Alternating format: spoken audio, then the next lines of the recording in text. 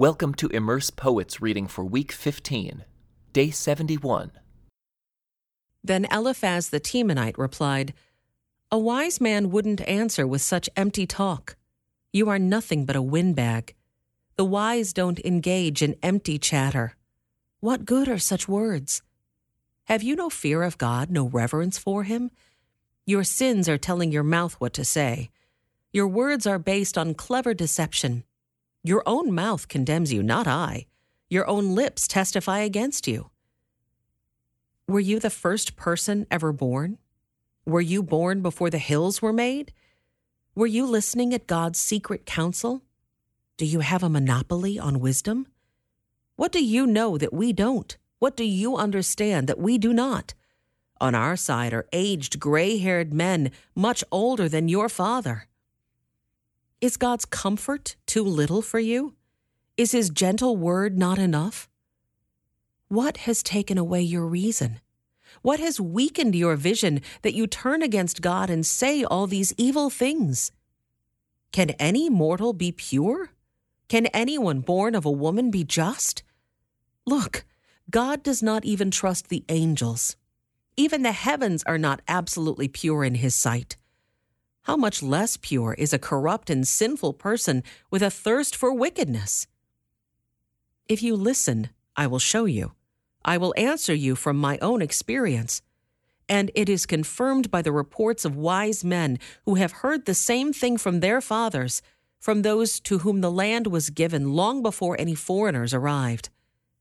The wicked writhe in pain throughout their lives. Years of trouble are stored up for the ruthless.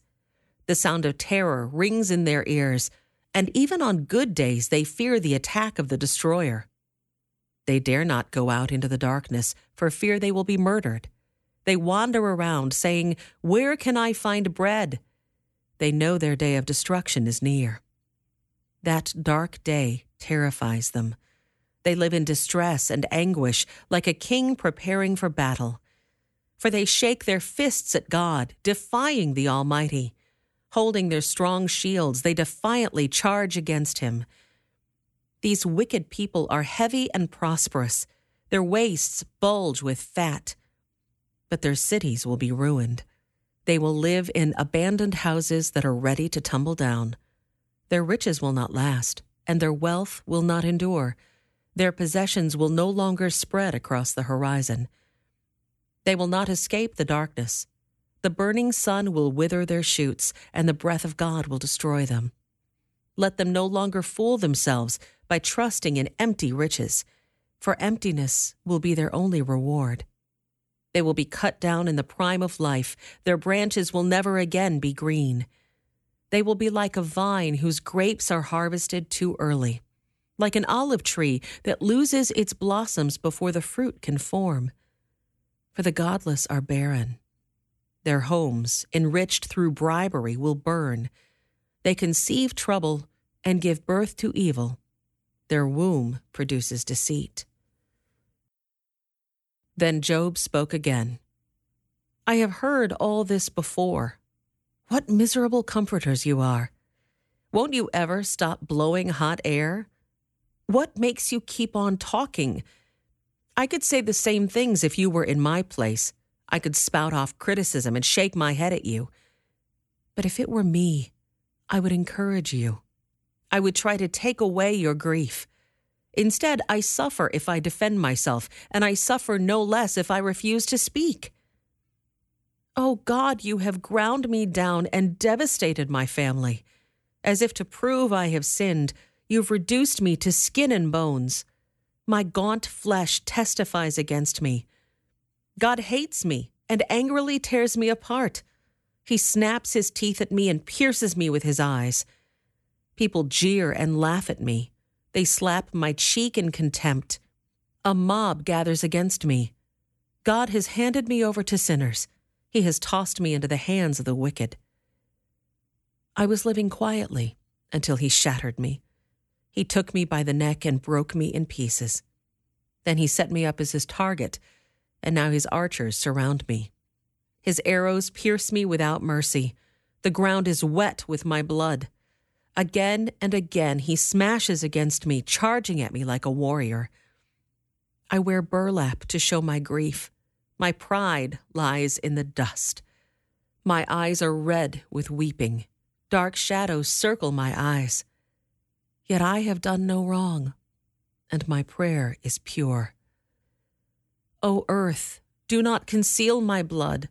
Let it cry out on my behalf. Even now my witness is in heaven. My advocate is there on high. My friends scorn me, but I pour out my tears to God. I need someone to mediate between God and me, as a person mediates between friends.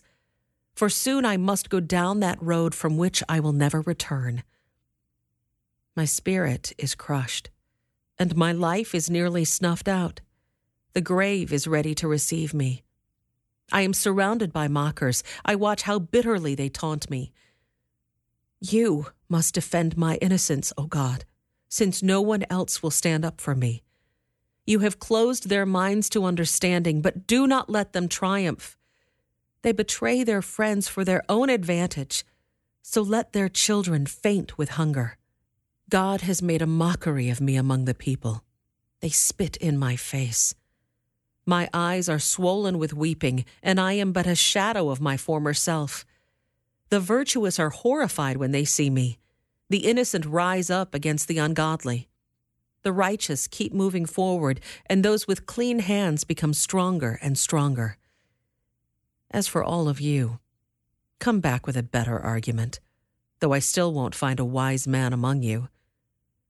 My days are over. My hopes have disappeared. My heart's desires are broken. These men say that night is day. They claim that the darkness is light. What if I go to the grave and make my bed in darkness?